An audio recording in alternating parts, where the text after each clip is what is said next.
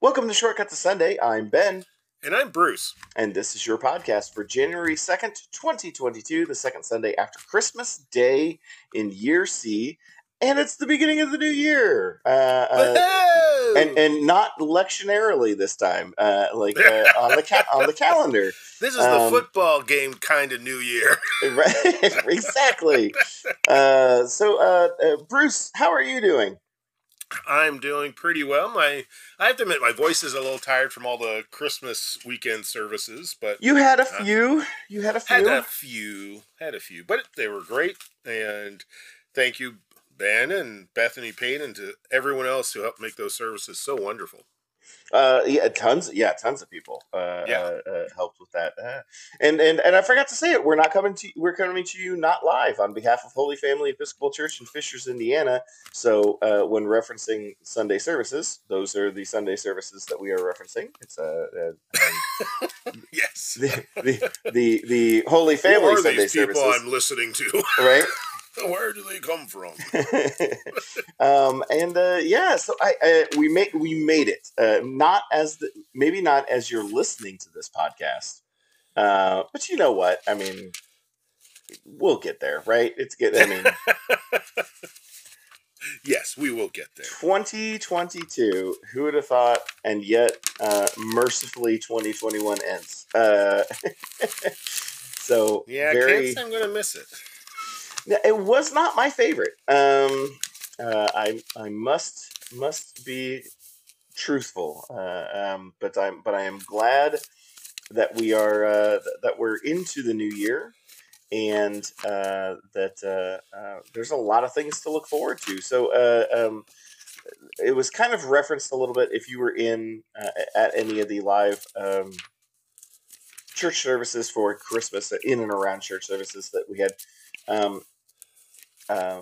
Things coming up in the new year, but now's our chance to get you to actually talk about any of the stuff that's coming up in the new year. What's coming up in the new year? What do we have to look forward to? Oh gosh, so many things. We're starting a week from Sunday, new adult forum at 9 a.m. on Sundays about how to live compassionately in chaotic times. Mm-hmm. We are starting in January movie discussion group that oh shoot, now I'm blanking on the title of it. Do you have it in front of you? I do not. Okay. It's the one. Anyway, it's movies that reflect on social justice mainly in the United States, I think. But Hidden Figures, that's the name of it. Hidden Figures. Okay. And as I've been saying, even if you're not going to be part of the discussion, you can go to the website, see the movies we're going to watch, and you have yourself a pretty good, these would be good movies to watch list available to you. Most of them are available on streaming services, and all of them are available either on a streaming service or on DVD at a library. Cool. Very cool. Yeah. I have to admit, some of them are so good that I've bought them for my library. I like the sound of this, though. Movie studies. That's a fun target. And so what we're asking people to do is to watch the movie on their own time, and then gather for an hour of discussion of it or so. That makes sense. Yeah. It'd be hard to watch it all and then just discuss. Yeah, I mean that'd be a long time commitment. But I mean, hey, now's your chance, people. Do you want to do? You want to do that? Huh? No. We haven't. And new social outreach projects are starting. All sorts of stuff. So, holyfamilyfishers.org for all the information. Very good. Very good. Good plug.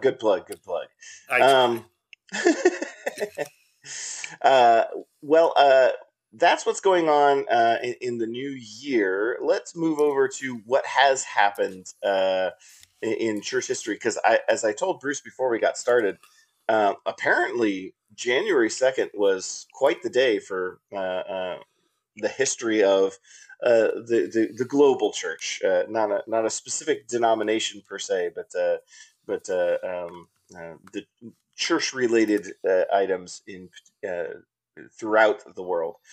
So let me get into what all is associated with this day, January 2nd.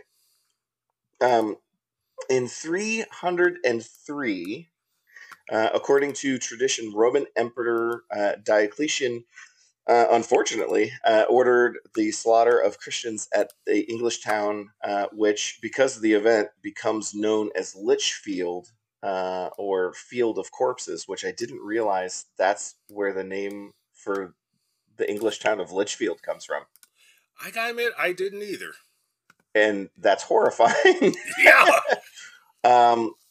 In 1492, the Moors surrendered Grenada to their Catholic Majesties Ferdinand and Isabella.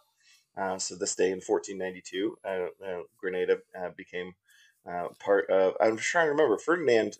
King Ferdinand was that Spanish? Is that the Spanish? Yeah. Yeah. This is part of the.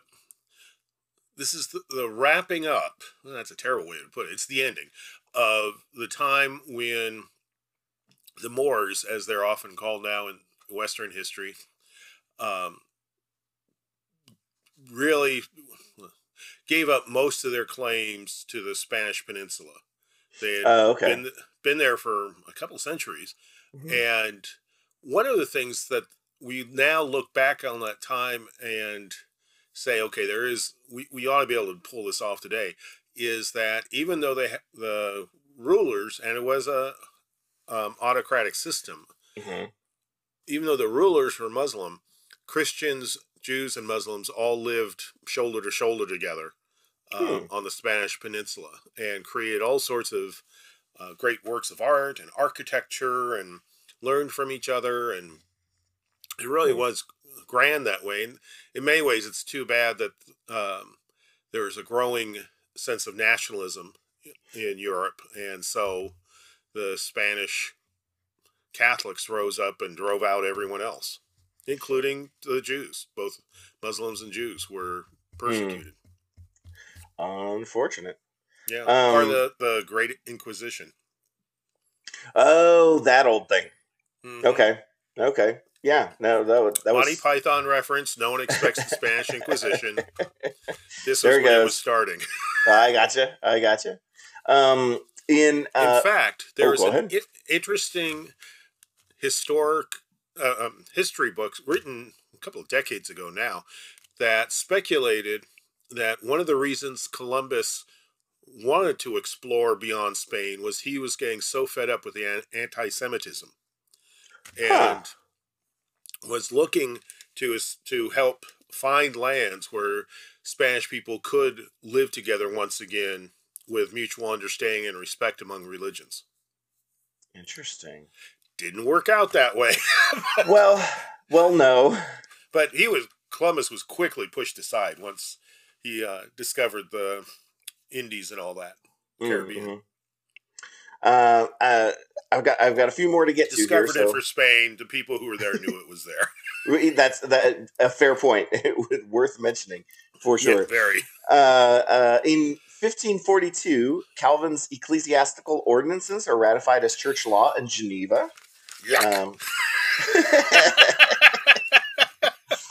Hey, look, it happened. Okay, it did. There's no ignoring it. I won't go into great detail on this, but in 1792, the author who wrote the hymn "All Hail the Power of Jesus' Name" died, and interestingly enough, the same day, many years later, but in 1924, the author of "Onward, Christian Soldiers" and "Now the Day is Over" also died. So January 2nd, unfortunately, a day for hymnal writers. Passing away. Don't ride in a car with a hymnal writer on January 2nd.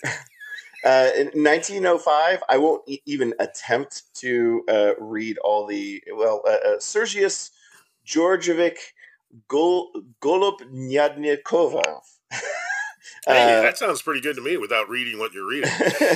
Also known as Seraphim, was consecrated as a bishop up in Russia, who Well, he served his post and condemned the Bolshevik Revolution, and Oops. was the first prisoner to be put into prison at the Novospassky Monastery in Moscow, where he would later be shot, unfortunately. But hey, he became bishop on this day in 1905.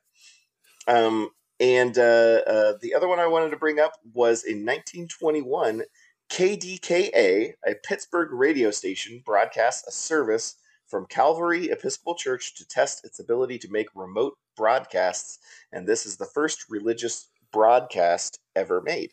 Wow. What year was that? 1921. Huh.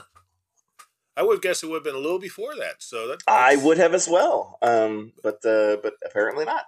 Apparently not. So KDKA, we salute you out in Pittsburgh, getting broadcast done, and you open up the world for us to put this nonsense out into the world. So thank you very much, or you're to blame.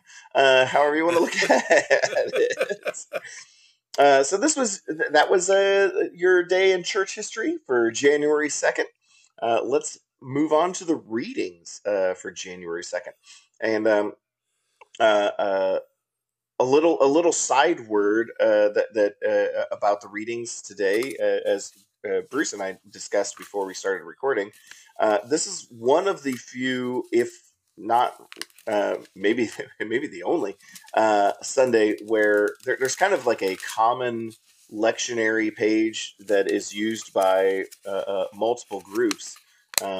This is a Sunday that deviates from that a little bit. A little bit of shared readings, but it's one of the few Sundays where I can't use the Vanderbilt Divinity Library as the resource for our readings, which means I'm missing out on the artwork that they put on the page. But you can do that on your own time. There you go.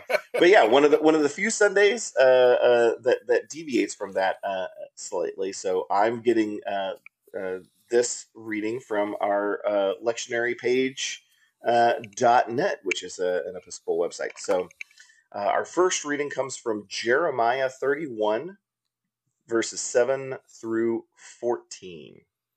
Thus says the Lord, sing aloud with gladness for Jacob, and raise shouts for the chief of the nations. Proclaim, give praise, and say, save, O Lord, your people, the remnant of Israel. See, I am going to bring them from the land of the north and gather them from the farthest parts of the earth, among them the blind and the lame, those with child and those in labor, together. A great company they shall return here. With weeping they shall come, and with consolations I will lead them back. I will let them walk by brooks of water, in a straight path in which they shall not stumble. For I have become a father to Israel, and Ephraim is my firstborn. Hear the word of the Lord, O nations, and declare it in the coastlands far away. Say, he who scattered Israel will gather him, and will keep him as a shepherd a flock. For the Lord has ransomed Jacob, and has redeemed him from hands too strong for him. They shall come and sing aloud on the height of Zion. They shall be radiant over the goodness of the Lord, over the grain, the wine, and the oil, and over the young of the flock and the herd. Their life shall become like a watered garden, and they shall never languish again.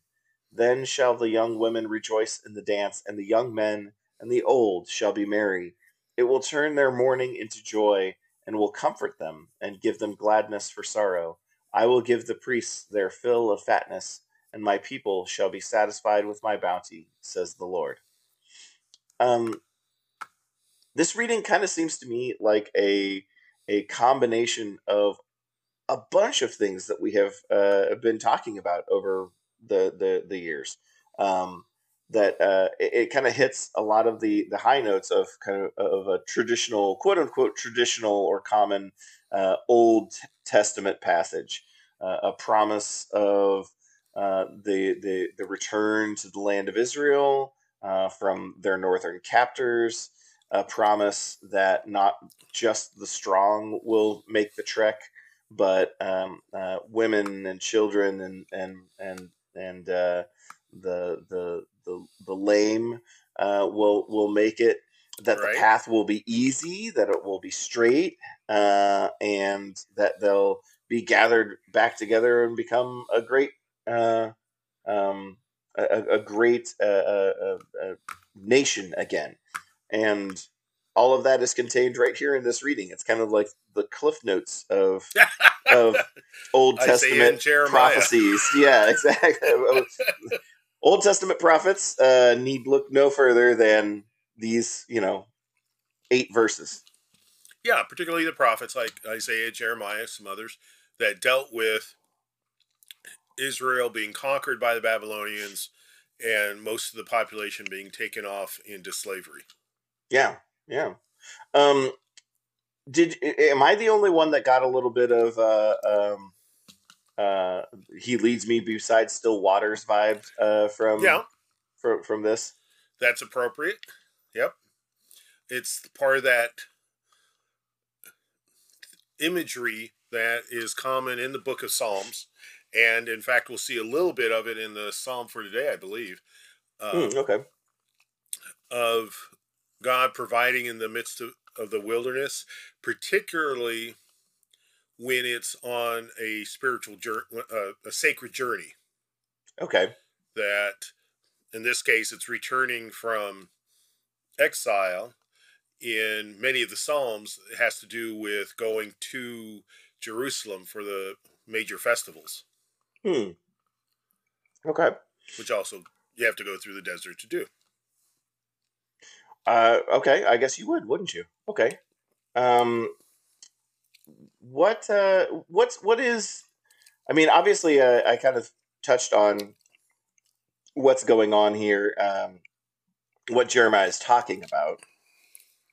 But what about where we are in the book of Jeremiah? Does Jeremiah kind of is Jeremiah kind of a storyline, kind of a book, or is it kind of a gathering of writings? Like that's a good way to phrase it. It's more of a gathering of writings. Okay. Okay. Probably most, if not all, by Jeremiah. It's not like some of the books where, we got, like, it's not like Isaiah, where, we think there are 3 different authors there. But,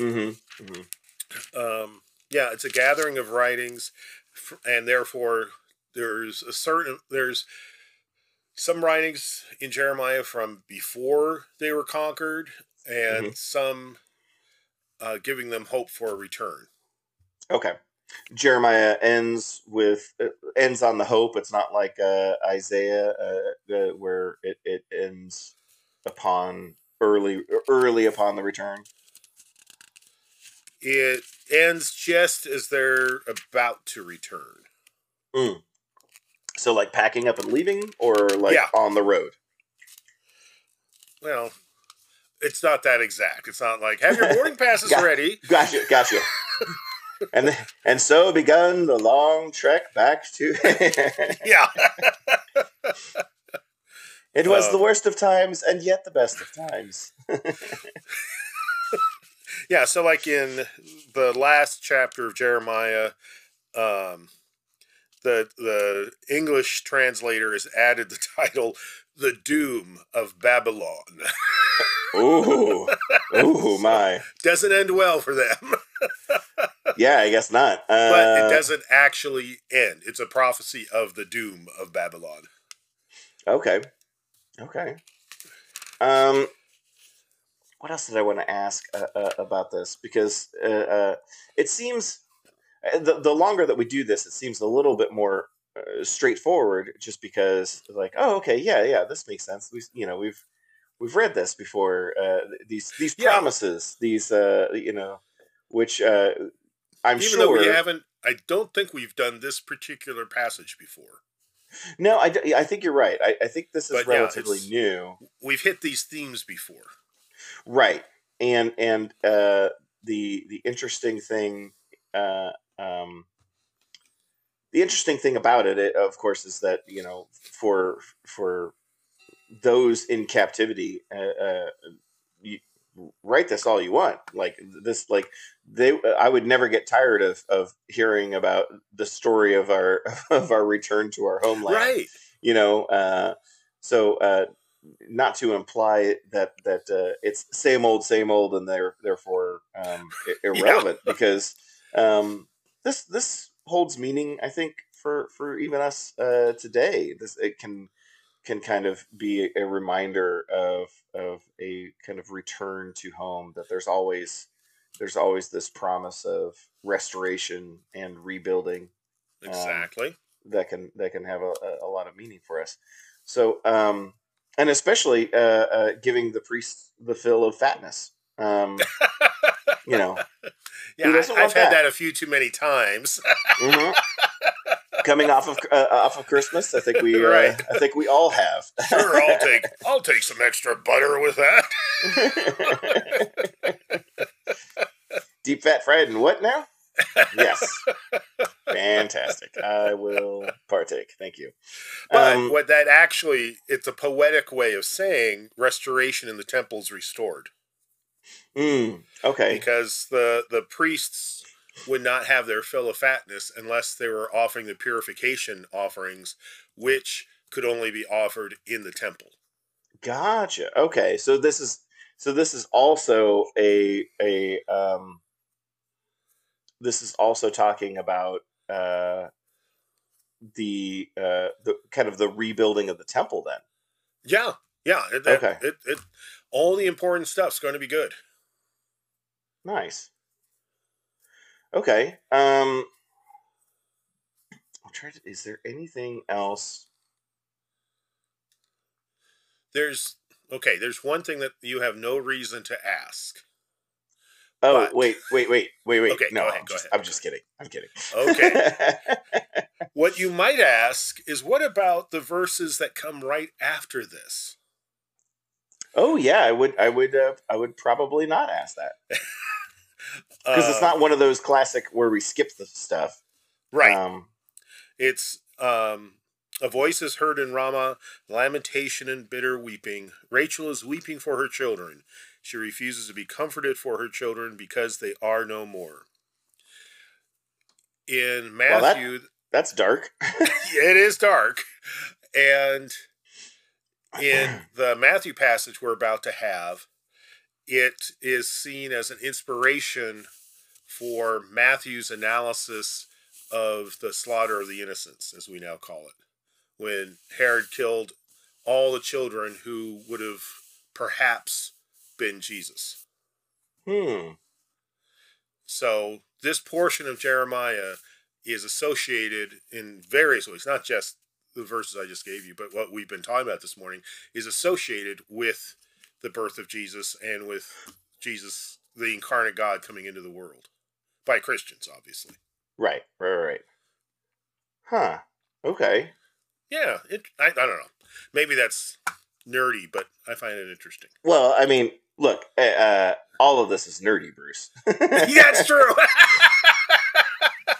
I know. Some people would think that the study of the Bible couldn't possibly be nerdy, but you know what? You can be nerdy about literally anything, and I think suffice it to say, this counts as nerdy.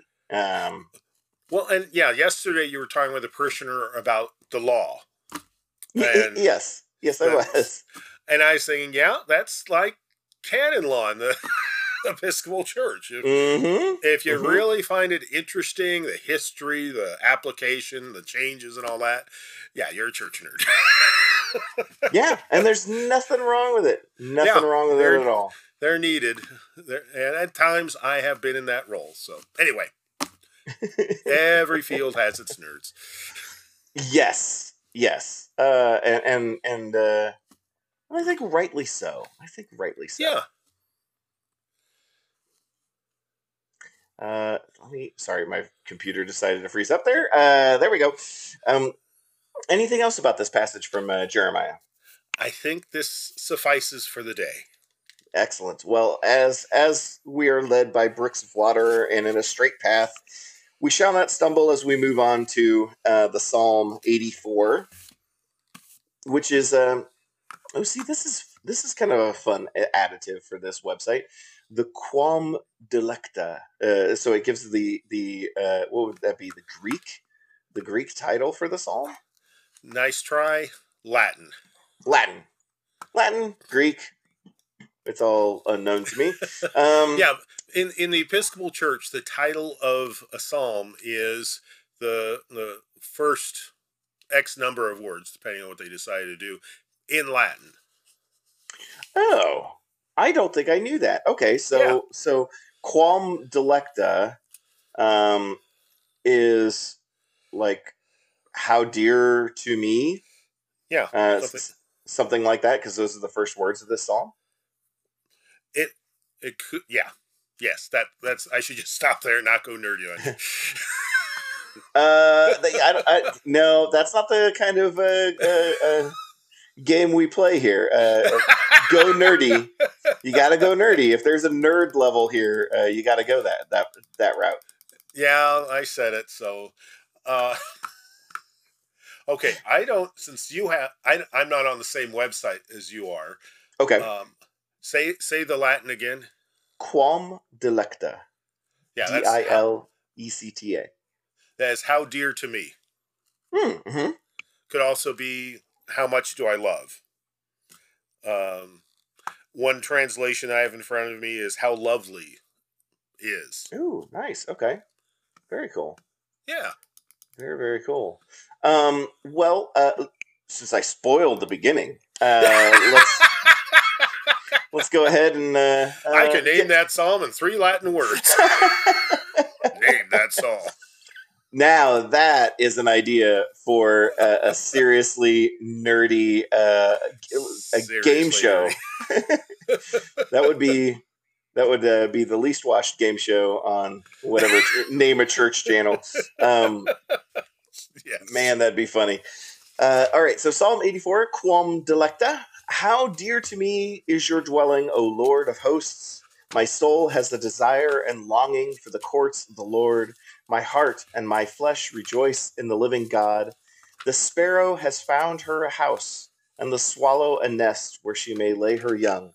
By the side of your altars, O Lord of hosts, my King and my God. Happy are they who dwell in your house. They will always be praising you.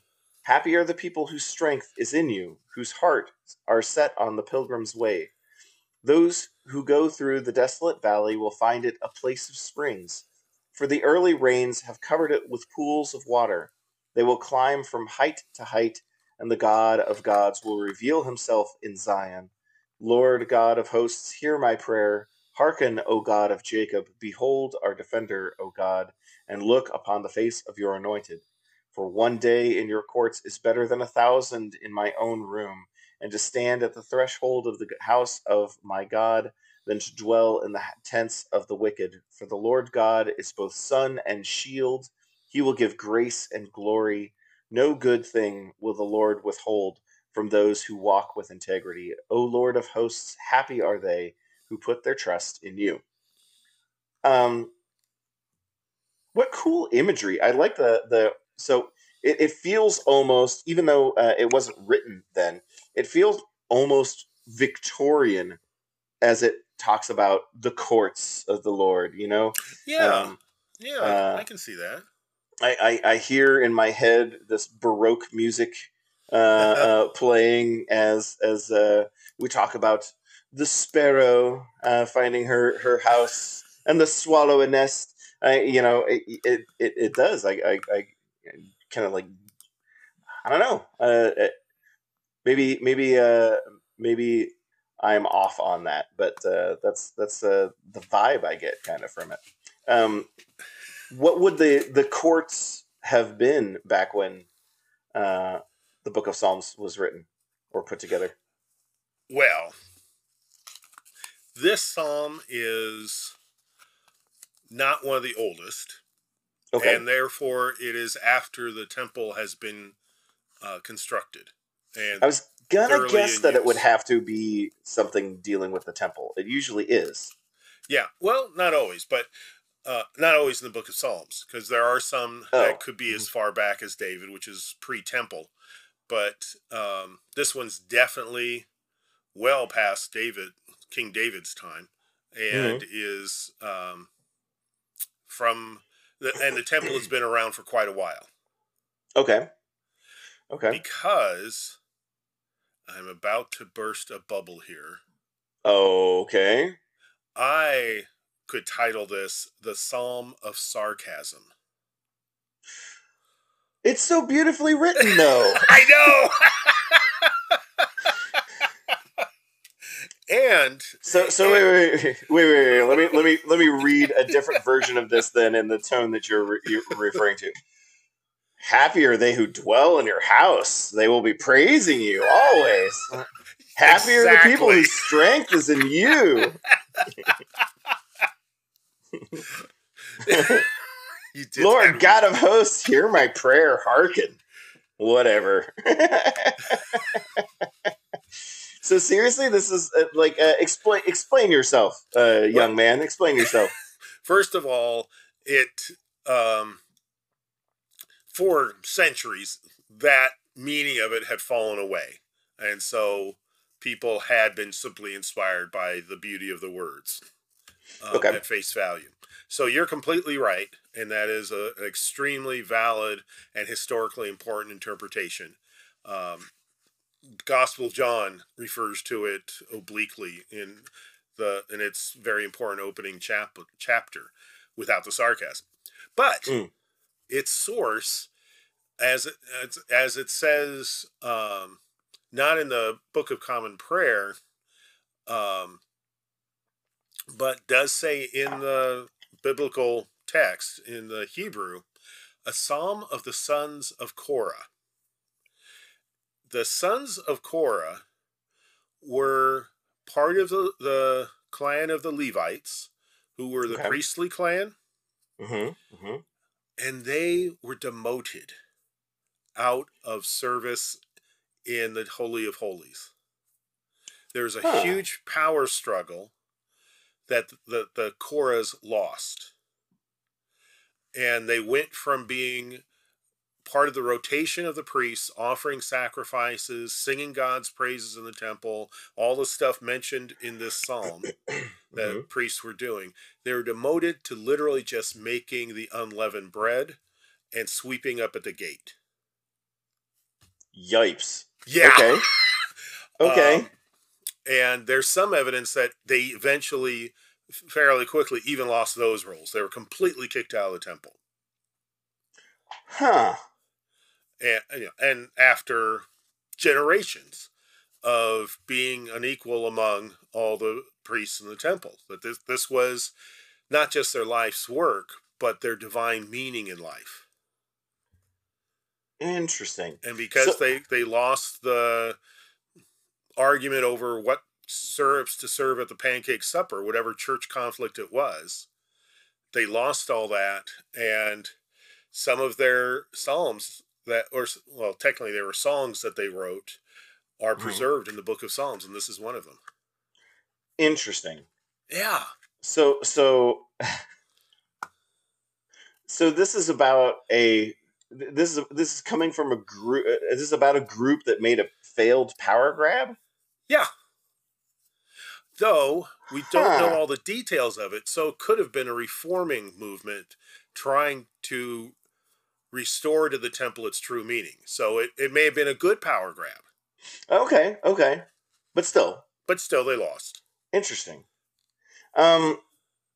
Well, I suppose sarcastic background aside, um, you'd have to understand the language used here and what is meant in order to get either the non-sarcastic version or the sarcastic version. So I still have a question about the reference in verse 4 to the pilgrim's way. Happy are the people whose strength is in you, whose heart are set on the pilgrim's way. What would the definition of the pilgrim's way be here? Okay. You were kicked out of your job in the church, Uh-huh. which Sounds about right. included a parsonage, and now you have to walk to worship. That is, that's what this is referring to. Is they no longer live at the temple, but instead have to be like all the other everyday faithful people and walk to the temple. And they're saying, that makes us better than you guys are still in there. Huh. Again, through centuries of use, it has a much more holy and respectful tone and meaning to it. Mm-hmm. But in this case, it is, yeah, we got kicked out, but we're better than you are, and we're doing what God wants everyone to do, even you guys that still get to be in there. You should be out here with us. Okay. I'm trying to sound like a petulant child. Yeah, no. I know how that goes. Leave that to me. And consequently, it goes on to describe how as they pass through the Valley of Baca, which is also can be translated the Valley of Tears, it becomes a place of springs. Hmm. And it's so, see, God really is blessing us, not you. And these miracles are happening as they walk along, showing how God does still favor the Korah former priests. Hmm. Hmm. Interesting. Very Yeah, interesting. I didn't think Psalms. I didn't think any of the Psalms were written sarcastically. To be completely honest. I gotta admit, this is another one of my things of, yeah, I came up with this term, but this is how they're taught Hmm. when they're taught by good scholars. Gotcha. And it is right in the title, a Psalm of the Sons of Korah. So, and Chronicles talks about who the Korahs were and their um, being kicked out of the temple and such. So it's Right. not. So even if you just let the Bible comment on itself, you get this meaning. Hmm. Hmm. So strange. So strange. Uh, Wonderfully anything? so. Anything else then about the Psalm? Um,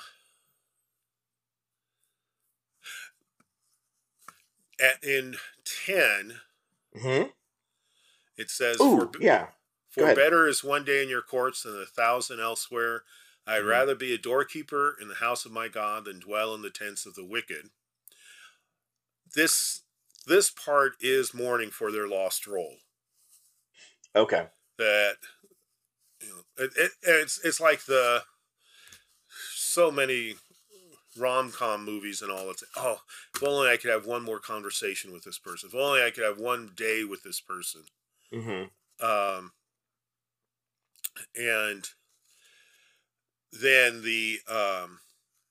I'd rather be doorkeeper in the house of my God. That was the last job of the chorus before they were finally kicked out completely. Oh, the doorkeeper Yeah, part, huh? yeah, the sweeping of Interesting. the gateway. Oh, that's what you. Okay, gotcha. Yeah, Okay. so it's not like the doorkeeper of the Wizard of Oz for the city of Oz who got to control who came in and out. It was the janitor. It sounds so demeaning. Yeah. Oh man, I'm just imagining that like years later, the somebody comes in and they're sweeping the floor. I was great once. Yeah, that's what was going on. I was once incredibly important. Quiet, Uh, old man. I'm here to see His Majesty. right. Oh man, incredible! Absolutely incredible. And then the final slap is the second half of verse 11. The Lord withholds no good thing from those who walk with integrity. Hmm. And it's one guess who are those who walk with integrity. It's the chorus. Gotcha. Huh. Interesting. Well, let's move on. Chorus aside, let's move on to our gospel reading, which, if I have this correctly, because this is like the first time I've ever seen three options for us, is Matthew chapter 2, verse 13 through 15, and then 19 through 23. Yes. Excellent. After the wise men had left, an angel of the Lord appeared to Joseph in a dream and said, "Get up, take the child and his mother and flee to Egypt and remain there until I tell you, for Herod is about to search for the child to destroy him." Then Joseph got up, took the child and his mother by night, and went to Egypt and remained there until the death of Herod. This was to fulfill what had been spoken by the Lord through the prophet, "Out of Egypt I have called my son." When Herod died, an angel of the Lord suddenly appeared in a dream to Joseph in Egypt and said, "Get up, take the child and his mother, and go to the land of Israel. For those who were seeking the child's life are dead." Then Joseph got up, took the child and his mother, and went to the land of Israel. But when he heard that Archelaus was ruling over Judea in place of his father Herod, he was afraid to go there, and after being warned in a dream, he went away to the district of Galilee. There he made his home in a town called Nazareth, so that what had been spoken through the prophets might be fulfilled: "He will be called a Nazarene." Um, so we had talked before about two Herods. Yeah. This is the death of the first Herod. Mm-hmm. Right, this is the first one, right? Right. Or is this okay? And then, but it's mentioned Archelaus was ruling Judea in place of his father. Is that not the second Herod? Who's the second Herod? The second Herod is called Herod. Okay. And the second Herod is the one who will want to kill Jesus, but turns him over to Pilate to be killed. Okay, so he and Archelaus are not the same. Not the same. Archelaus is a brother of Herod. Okay. And and all these kings are figureheads for the Romans. Sure. And none had a legitimate claim on the throne, which led to no end of problems and actually helped motivate the Jewish rebellion against the Romans, which would start not too long after the death and resurrection of Jesus. But when Herod the First died, the Romans broke up his territory into three for his three sons, both to dilute their authority and to avoid any conflict about which one of the sons should inherit the throne. They each got one. So there's a different version of my three sons. Okay. Yeah. And that helped quiet down the inner fighting among the people who were collaboratives with the Romans. And so the Roman, as often was the case, the Romans were shrewd politically on how to handle this succession issue, and also were shrewd because they did indeed dilute the authority of the Jewish puppet king. Now, there were three the people had to deal with. Interesting. Okay, so Archelaus was designated to Judea. Yeah. And his brother got what? Galilee, I believe. Galilee. Okay. So we're actually detailing here where Joseph avoids going to one place and actually then goes to the district where Herod Jr. is instead. Well, all three of those places would have been a Herod Jr. Mm-hmm. I mean, okay. Well, no, okay. I see. I think I see what you're saying. Herod the Second. Yes. He had Jerusalem. Okay. So gotcha. Okay. Yeah, Joseph steered clear of Jerusalem and headed up to the Galilean area. Okay. And how about Joseph for once being a man who can follow instructions? You'll note that the way it's detailed tells you the gospel writer of Matthew is saying Joseph did it exactly as he was instructed. that get up, take the child and his mother, and flee to here. And so he got up, took the child, and fled to here. It seems intentional that it's written that way, so that you're like, okay, all right, Joseph was following Well, what he was told to do. yeah, and biblically, that is kind of unusual, as well as in real life. So I think it was very intentionally put right there. Yes, he really did do it. Unlike unlike Jonah, who literally had to be swallowed by a whale before he'd even start to listen. Or Paul, or any number of biblical figures. Joseph, he did it. He actually did it. Hard to believe, but yes. So is this? I'm trying to remember. Is Matthew the gospel writer that the angel of the Lord appears to him when informing him about the birth of Christ as well? Yeah, there's one that does. Not as well. Only. Oh. Yeah. In Matthew, Mary barely gets a name. And interesting. All the angelic appearances that are described are all with Matthew. I'm sorry, all with Joseph. All with Joseph. Interesting. Yeah. Why is that, Matthew, gospel writer? Is that just kind of old patriarchy following the lineage kind of a deal, or do we have any idea? Well, that we don't know. And defend him. Go for it. I dare you. I like Luke better. Matthew, I don't think it's any accident that the birth narrative that has thoroughly become ingrained into Christian thought is the one from Luke, that has Mary and the angel Gabriel speaking with Mary and the shepherds. Matthew really is kind of the B-side of that hit. Mm-hmm.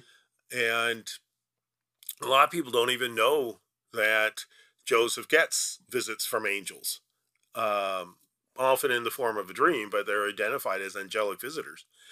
And the speculation around it, since you've asked for me to defend Matthew, is that one of the themes of Matthew is trying to make the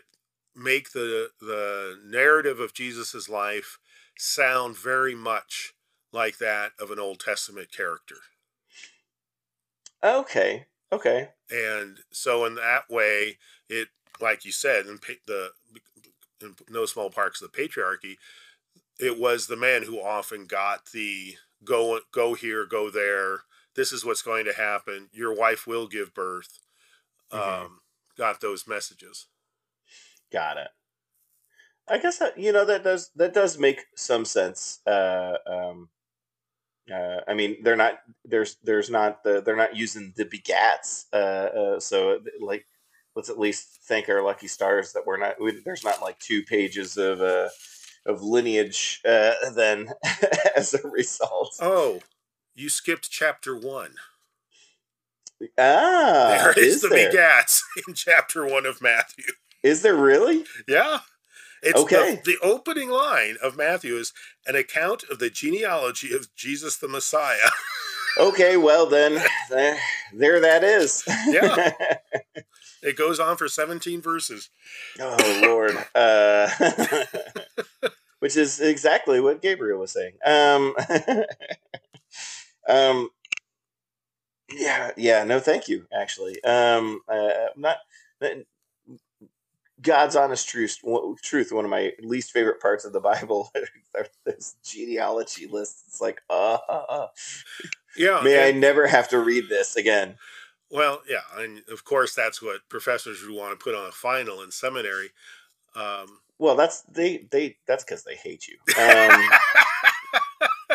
Wheat, chaff, which are you? Choose. Choose now. But people there really is some interesting stuff, nerd speaking here, in the genealogy as to why was that name, why was that person highlighted? Why was this person left off? That sort of thing. Oh, well, yeah, I suppose if you're doing the deep dive part, that would make some sense. So which I'm glad we're not. Right. Um, so all right, so that does make some sense then. Why there would be possibly this focus? That's actually a pretty good. It's a pretty good argument as to the reason why it's focused on Joseph, just because socially the oftentimes the genealogy gets mentioned from the Right. father's point of view, But within even though Judaism, it really is supposed to be through the that's what woman. I was just gonna say is even though your genealogy actually doesn't it follow it follows your mother's side, In doesn't terms it? of birthright to, yeah. Huh. Yeah, that if, okay, a Christian and a Jewish person marry. Sounds like If, it sounds like you're starting a walk into a bar joke. Go yeah, ahead. it sort of is. If the Jewish person is female and gives birth to all the children, all of those children have automatically a claim to being Jewish. If Mm-hmm. it's reversed and the mother is Jewish, no, the mother is Christian and the father is Jewish, none of the children have an automatic right to claim Judaism. They have to convert. Oh. That's in the most rigorous branches of Judaism. Hmm. But for Israeli citizenship, which Okay. goes by the most conservative standards, Mm-hmm. they'd have to convert to Judaism and have proof of their process and successful doing so. Um, Remind me here, by the way. So there's two references here in these readings about fulfilling a prophecy. One, uh, um, that he will be called a Nazarene, and then the other, out of Egypt I have called my son. Mm-hmm. Where are those two? Are those two prophecies Isaiah prophecies? Where are those Well, prophecies coming the from? out of Egypt one is from Hosea, Okay. and let's see, 23. Um, okay, I'm glad I'm looking this up. There is no corresponding passage in Scripture.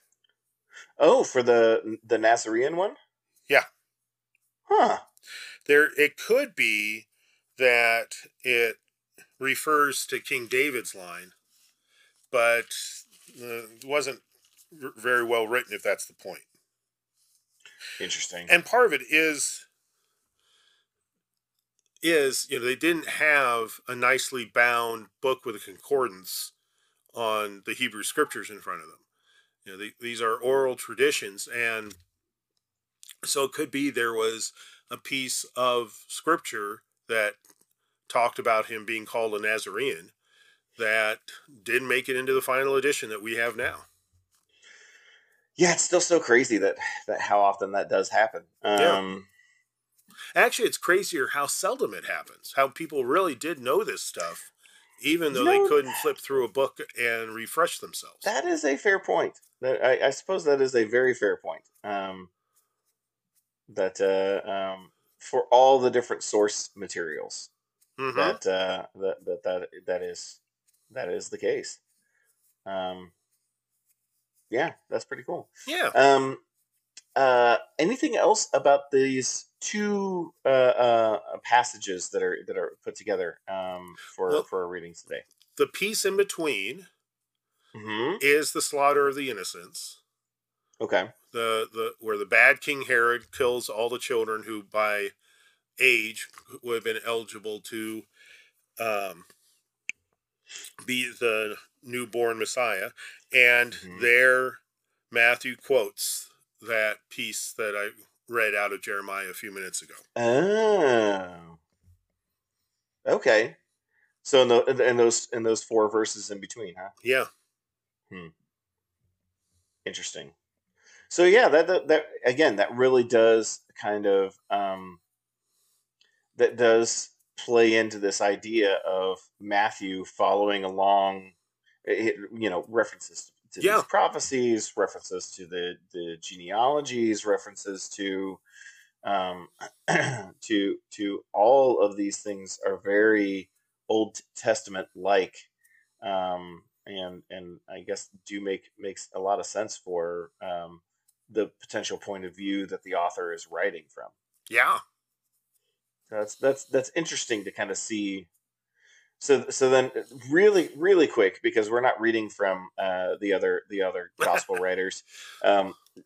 If we had to sum up the gospel authors and their main points, it seems like Matthew's would be taking where the Old Testament left off and making the fulfilling the prophecies directly. Yeah, that Matthew is a gospel of fulfillment. Okay.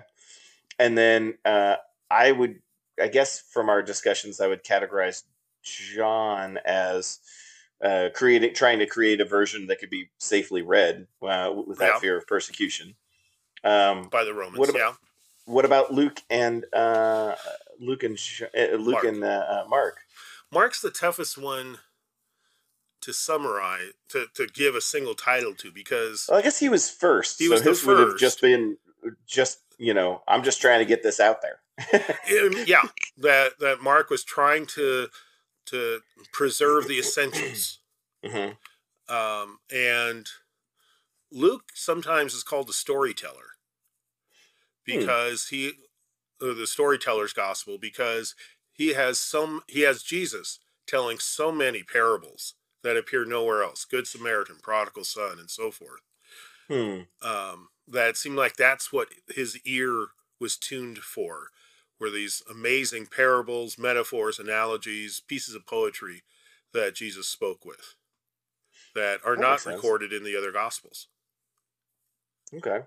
That does make some sense. Yeah. Interesting. Well, if there's nothing else, I think I might call it this your podcast for January 2nd, 2022. Still wild that we're there. Yeah. And never thought we'd make it. No, not for that. Just wow, another year. Another year. And we look forward to worshiping with you this Sunday, either in person at 8 and 10 o'clock at the church or online. The 10 o'clock service will be broadcast live. Feel free to enjoy that as time permits. If you happen to be on actively as we're broadcasting, you can see all the mistakes I make as they happen. And otherwise, you can you can be ready to call the fire department for us. Whatever it takes. That was for those who watched the midnight mass broadcast online. You might have actually no clue what we were talking about, because there's like a kind of a throwaway reference as we got started. But the server set off our fire alarm. The smoke from the incense set it off. Too much incense, and that's a loud fire alarm. It was. Those in person heard it quite well. Those online actually heard nothing, because the only thing that was coming through at that time was the piano. So there's like this fun long pause where nothing happens, and then we get the service underway. So I spared your ears. You're welcome. For those who were there in person, I'm so sorry. There was nothing I could do. We got that thing shut off as quickly as we could. So the dangers of smells and bells, church. Yes. But regardless, we look forward to worshiping with you, however it works for you and yours. And until next week, I'm Ben. And I'm Bruce. And we'll talk to you later. Bye-bye. Bye.